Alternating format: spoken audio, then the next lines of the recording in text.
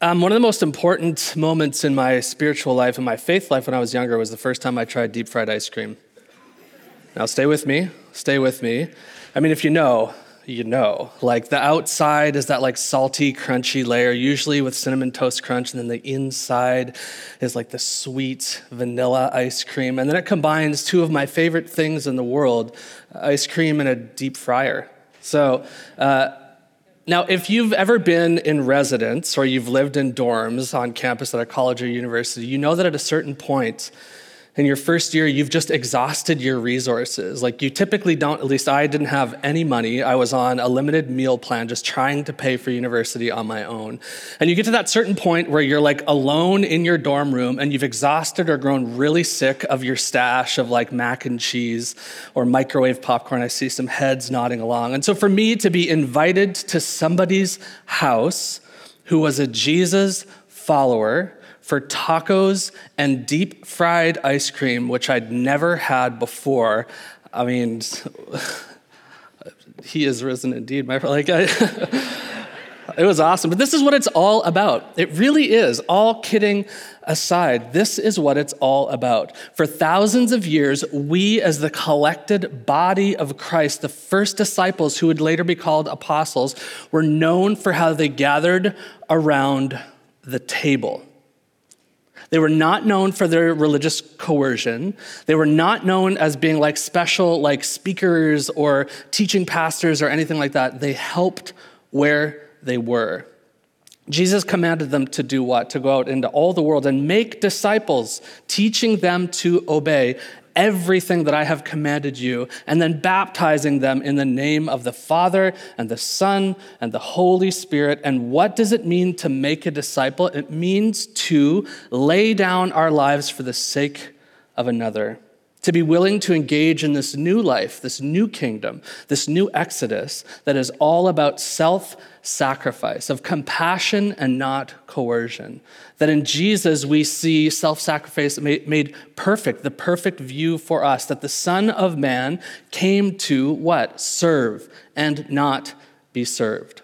And so gathering around the table, inviting people into our homes, having discussions about faith, conversations about Jesus around tacos and deep fried ice cream and French fries and coffee and beer and wine and the bread and the cup and fish and loaves has always been what we're meant to be about. Brothers and sisters at the Meeting House, if we are going to make it as a church, if we're going to make it as those who call themselves disciples of Christ, this has to be a core part of who we are and how we are, that we are inviters into each other's home, not just to face forward at church on a Sunday. The world has little appetite for that, but the world is spiritually hungry for people who live out an authentic version of a Jesus ethic, of following Jesus in their everyday lives. This is who we are meant to be. And if that won't get an amen, I don't know. Yeah, thank you.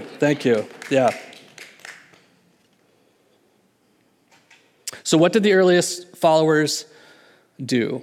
You remember for our Easter sermon, we talked about like when they realized the resurrected hope of the Christ, of the Messiah, of this deity, this God-man, the hope of the resurrection, they went and they're like, we have to tell everybody. But if you back up a few steps, Jesus gave them their marching orders of what to do here and now. Tell people, help people, serve people. If you forget everything else in this sermon, in this 20 minutes or so, if you forget everything else, know that that's what we are called to do. Tell people, help people, serve people. Tell people, help people, serve people. Turn to your neighbor and say, tell people, help people, and serve people. Go ahead. Tell people, help people, and serve people.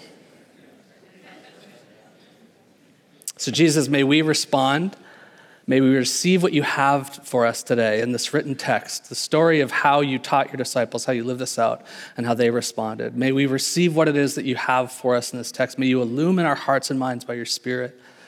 And may we respond with what it is we are meant to do today, this week, with what you've taught us. In Jesus' name, together we all said, Amen. Amen. All right, I'm going to invite you to turn to the book of Mark, which is going to be our central text for today. If you have your Bibles with you, go to the book of Mark, chapter 6. We're starting in verse 30. If you don't have a Bible, I think there's some at the back, or you can take out your phone. If you are new to faith, whether here, gathered here in Oakville, or across all of our sites, and you're like, I have never handled a Bible before. Where is this section? Is it in the back near the maps? If you just go to the middle of the Bible, turn right, book of Mark, Matthew, Mark, second book, and go to the number 6, and we're going to be reading through, then fast forward to verse 30. We'll start in verse 30, and we're going to go all the way to verse 44. Now, this will be a really familiar passage, not just to us who call themselves the church and Christ followers, but like it has made its way into common everyday culture. We're reading the feeding of the 5,000, the feeding of the 5,000. Okay, you ready? Okay. The apostles returned to Jesus from their ministry tour and told him all that they had done and taught. And then Jesus said, let's go off by ourselves to a quiet place and rest a while. And he said this because there were so many people coming and going that Jesus and his apostles didn't have any time to eat. So they left by boat to a quiet place where they could be alone. But many people recognized them and saw them leaving, and people from many towns ran ahead of them along the shore and got there ahead of Jesus and his followers. And Jesus saw the huge crowd as he stepped from the boat, and he had compassion on them because they were like sheep without a shepherd. So he began teaching them many things. And you remember, if you've been at the meeting house for any number of days, weeks, or months, or years, this rabbinic tradition wasn't just like teaching one monologue forward, it was interaction with the crowd. So Jesus is taking time to ask questions, to answer, and to teach them what this kingdom of God looks like. So he began teaching them many things. And then late in the afternoon, his disciples came to him and said, this is a desert place. This is a remote place, and it is already getting late. Send the crowds away so that they can go to the nearby farms and villages and buy themselves something to eat. But Jesus said, no, you feed them. With what? They asked. We'd have to work for like months to earn enough money to buy food for all these people. We can't do it. How much bread do you have? Jesus asked. Go and find out. They came back and reported, we have 5 loaves of bread and 2 fish.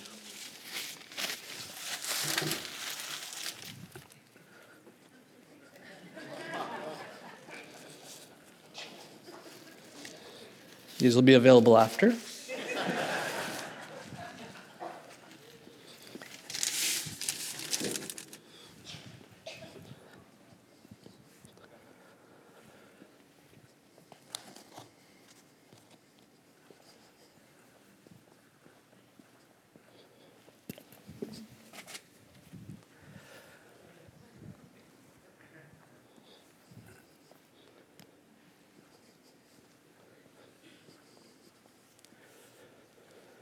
Five loaves of bread and 2 fish. And then Jesus told the disciples to have the people sit down in groups on the green grass. So they sat down in groups of 50 or 100. And then Jesus took the 5 loaves and 2 fish. He looked up to heaven and blessed them.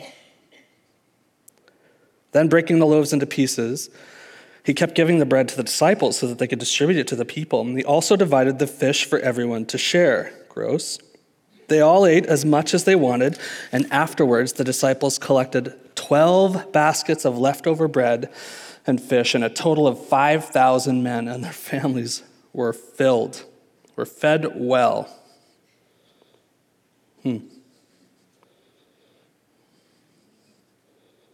So a little bit of context here. Jesus, early on in the passage, he's actually started out his ministry tour, which is what he's sending his disciples out to go and do. He started out his ministry tour in his hometown. So he's in Nazareth, in Galilee, and he's teaching the people that he would have grown up with. And Mark's gospel says that he records a couple miracles there, but not many. He records a couple miracles of healing people who are sick, which religious leaders never did. Like, you asked for God for that provision, not for a rabbi to come and touch and heal you, because that would make you, like we learned in Leviticus, ceremonially unclean. So you had to keep your religious purity laws, and Jesus just like steps right by them and goes to the poorest of the poor, the people who are sick and hurting and suffering, and says, I see you, I love you, you are healed. But the people in his own town start to scoff at him. Early in the chapter, they say, like, who is this dude? Is this like Yeshua, the son of Mary and Joseph the carpenter, where did he get all this wisdom? And they reject him. So from his own town, he is rejected and sent out. And Jesus is not dismayed. He's baffled by their lack of faith, but then he doesn't go, okay, well, let's shut them all down. Let's rain fire from heaven. The whole thing is over. Instead, he gathers the 12. He gathers his first disciples, and he'll later call them apostles, witnesses to the Christ and builders of the church. He gathers his disciples, and he sends them out 2 by 2. Okay, so Mark is doing something here. He's helping us to pay attention. First of all, Jesus has gone back to his hometown as this redeemer, the renewer of all things. Mark is meaning to tell us, this is the new Exodus right in your gathering, the new Exodus. Jesus is rejected by Nazareth, just like Moses was rejected by Egypt. He goes out into a remote place. He starts to teach and heal. And then, even going back further in the Old Testament story, the disciples are sent out with promise 2 by 2. Where have we heard this before? The Noah covenant, right? So Mark is doing something here, and God is at work through this movement, this flow through the text. Now we get to this section of scripture where Jesus has sent his disciples out, and it's fascinating if you've read it. Do you know what he tells them to do? Take nothing with you. Not a bag, you can take a stick. That's it. One stick, that's it. You can wear sandals, no Jordans, no Nikes, nothing. Just sandals, and you can take a stick. Don't even take an inner tunic, and stay with the people there. Count on their hospitality because you're modeling what it looks like to follow Jesus, to follow me in this new kingdom concept, in this new context, that the religious folks, the ones who follow God the closest, are closest to the people as well. That people don't care how much you know until they know how much you care. So the disciples are staying with people, and ta-da, they come back and they report to Jesus all of the things that they have experienced. And what are the things that they have experienced? They are also able to, they anoint people with oil, which is a symbol of God's blessing, the Holy Spirit that will come on the people in a short period of time. But for now, it's a special anointing in this messianic age that God is here in the flesh, and that God's work is being done through his people. They heal people, they anoint them with oil, they cast out demons and evil spirits, they heal people holistically, emotionally, mentally, physically, and then they report back to Jesus all that they have done. They are flabbergasted. They're like, it works. And Jesus is like, yeah, it's amazing, right? All right, let's go rest. He takes them off into a remote place. And by this time, people are paying attention. I mean, who wouldn't? This new message of God is one of love and healing and grace that everybody is in, that religion is starting to die and new life in this kingdom through this Messiah, this Christ called Jesus, is starting to breed resurrection life. Well, I want to be a part of that. And so we read that in Mark's movement and in every other gospel that there are crowds of people, unnamed people, likely very, very poor because they're unnamed, who are following Jesus to where he is going because they want to be healed. They want to be healed, and they want to connect with the living God who is here, not the dead God of religion who has just made more and more rules, which was never to the heart of God in the first place. So he takes the disciples out to a remote place where they're supposed to rest, but people have started to gather. They follow them. They actually run ahead of them, so pretty fast, ahead of him in the boat, and they gather, and Jesus sets up on a hillside where we heard this before. He sets up on a mountainside to give a new way of being, to provide for them. Again, Mark is saying, pay attention. This is the new Moses. This is the new Moses. This is the person that we have been waiting for. Now, also fascinating, I'll go by this really, really quick. Mark does a little bit of a story sandwich in here. So he also refers back to everybody is getting excited about Jesus, but there are a few that very much are not. One of them is Herod the king. And he references that Herod the king, he gives the story of 2 meals that have happened. First is Herod the king's meal, the banquet that he holds for himself for his birthday, and he invites all sorts of nobility, religious rulers, and people who are fighting in the military. He invites them all together, and they have this banquet. And if you know what happens here, he's heard about Jesus, he's stressed out, and he thinks that Jesus might be John the Baptist, reincarnated or resurrected. And he's like, oh my goodness, I kind of remember what I did to John the Baptist, may or may not have chopped his head off. I'm terrified. And he gives this brutal example, Mark records the brutal example, a really fast flyby, of the danger of when people in power get together to celebrate themselves. The first meal is bent with religion and prosperity, and it ends in death. And the second meal is far away from the religious establishment, the people of power, and it ends in hope and abundant overflow. 2 meals, one starts and ends in death, and the second meal, though it seems like everything would be lost, ends in abundant overflow and hope. The second feast is put on by King Jesus, and it's for the poor, where Jesus is the bread of life. He provides for both the body and the soul, and it ends with hope. Are you getting this? You see where Mark is trying to take us here? Now, some things to note. There are 2 miracles that occur in every single gospel account. Number 1 is the resurrection. Number 2 is this overfeed, the feeding of the 5,000. Every single gospel account features this miracle. It's almost like they wanted to make this an example.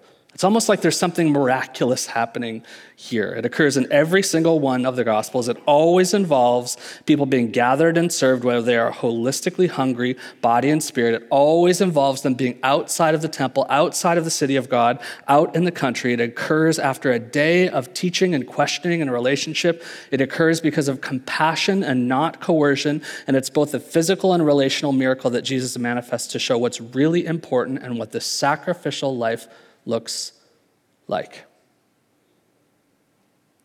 And what does it look like? Caring and serving. And what are the results? Some people get food. Some people get to hang out with each other. Some people get to hang out with a living God, and the religious people are absolutely furious about it. The religious among them are absolutely furious. So then, why the food? What to make of these things here? Well, when you look at this, anybody want to come over for lunch? Probably not. So what we're seeing right here is it's like a Happy Meal. It's like a McDonald's value meal. These are the normal meals of the poor. So if you notice, when they are gathered together, and it actually happens in John's gospel as well, who is the first person in John's gospel that we read that comes forward with what he has to offer? A little boy. A little boy. Now again, in the economy of the time, if you were a child or a woman, you were the lowest of the low. So the fact that, again, the Gospels are making a point of something here, that even from the lowest of the low, the lowest socioeconomic class, women and children, God can make whole what seems broken. God will elevate the lowest of the low to a place of power in order to serve. And so what once was like nothing, how is this going to feed 5,000 or 20,000 people? Because in that economy, again, it would only be like men that were counted. So it's 5,000 plus women and children to eat this. To eat this. This is a poor person's lunch. And it doesn't dissuade Jesus at all. Now, it's fascinating. Is this distracting for me to keep holding the fish? A little bit. Yeah. I'll put it down. It's fascinating what Jesus does first. So first of all, we're seeing a poor person's lunch. It's a little boy who comes and offers this thing to eat. It's a poor person's lunch, and it's fast. This is an aside. This is free. You don't have to pay for this. The fish becomes a consistent icon of the Christian church. Isn't that amazing? It's we love the poor. We serve the poor. This can be the Roman torture device on a fish. Terrible branding and marketing. Awful. And yet this is what Jesus and the Christian church choose as you want to see what the kingdom life is like. This is what it's like. Amazing, amazing, amazing. So this would also be a signal of the Exodus. Remember what I told you Mark was doing? So where are these people gathered? They're out in, the disciples say, we are out in a desert in a remote place. And Mark records that they have a similar voice and response, the disciples in particular, to the Israelites wandering the desert. The disciples come to Jesus and say, dude, okay, you've been talking for a long time, enough. The people, it's getting late in the day. We're out in a remote place in the desert. Send these people where? Back to the city, to the villages, back to their homes to get themselves something to eat. And Jesus is like, nope, you feed them. Do you trust me enough to provide for your physical needs, and watch what I do with their relational needs? So the food, that's what's up. It's a poor person's lunch. It's a poor person's meal that Jesus will overcome and infuse brand new meaning into. And then the second, I would suggest, is even more important. It's like there's two miracles that happen here. Have you noticed? So the first thing, like what's the first miracle? Jesus makes tons of fish and loaves, like manifests an abundance of food, right? But did you catch what he asked them to do first? So he serves the food, he sees what they have, and then he asks the disciples to get the people to sit in groups. Have you noticed that before? He asks the people to sit in groups. Why is this? It's just like a helpful organizational strategy to get as much food as possible. Jesus has people sit in groups. Now, again, this is like an affront to the purity laws of religion at the time. So the meal sharing process was your religious mind as a Jew would kick right into action. First of all, you would say, okay, it's mealtime. Am I clean? Am I ceremonially clean? Do I have the right food, the right people around my table? Have I cleansed myself properly? Have I followed the religious order that make this meal possible? And am I making sure that there's no Gentiles or poor people who also might be contaminated that would screw the whole thing up? So sitting together for a meal was a religious activity. It reminded you of the organization of religion and also the steps of what it meant to be a religious person. And Jesus has nothing to do with it. He asks the people to sit in groups together. You have to face each other. I read one scholar this last week that said, the miracle of the fish and loaves is a fascinating one. But the miracle of relationship, of getting the most religious people and the poor to sit together to share their food, is the greater miracle indeed. Is the greater miracle. Now, if you're a poor person and you're out in a remote place, you likely wouldn't have anything to bring with you. Now, stay with me for this mental exercise. If you're a rich person and you're out for a journey for the day, what would be something you would probably pack? Snacks. So Mark is pointing at something here. Yes, Jesus manifests the abundance of food, of bread, and of fish, but he's also probably getting people to share. That there are people there that are like taking a piece of the Doritos out of their jacket, putting it in their mouth, being, I didn't bring anything. Really? What do you have right there? It's not about the crowd. It's about the community of relationship that says this is the kingdom life. You must share. You must care. This is the miracle of God that's happening in the flesh and the physical right here, but it's the miracle of God that will be persistently manifesting in your heart. You have to look at each other. You have to care about each other. It's not just sitting in a crowd, eyes forward. Jesus has them sit together in a desert as a family, a second miracle, and a key signal of the kingdom that is here and that is to come. Jesus provides the bread of life, which he calls himself. I am the bread of life. Everything that these people need and everything that we need. And he pushes them and he pushes us to do the same.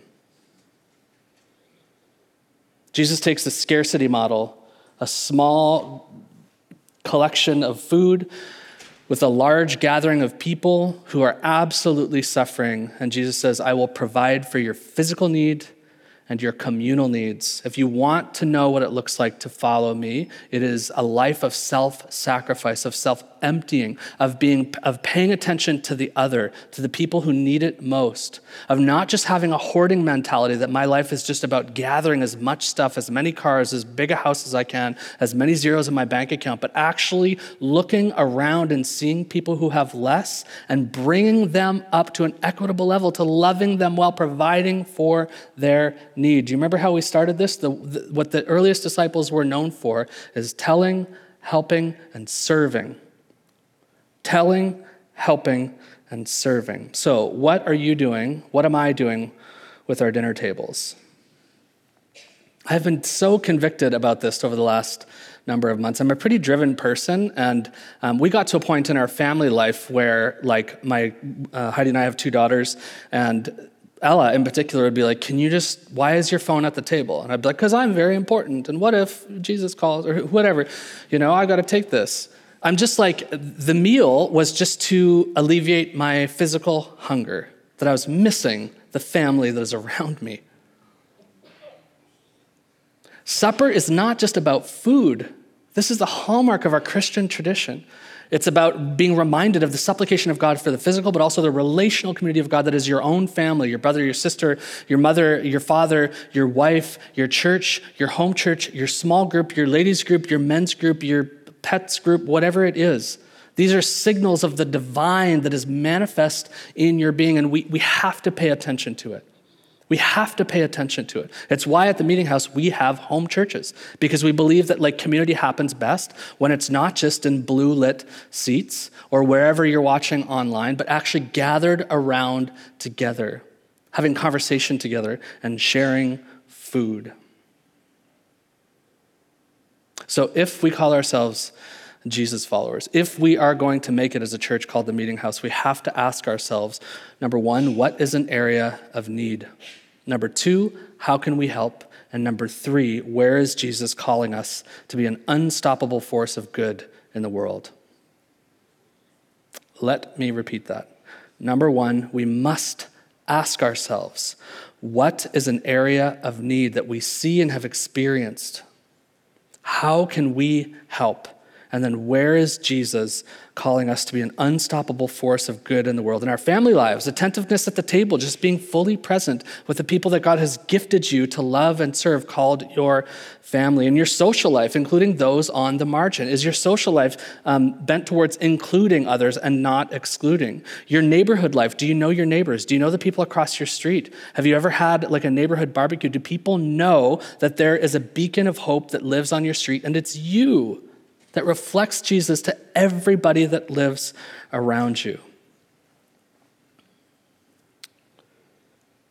So the first time I cut into that deep fried ice cream was amazing.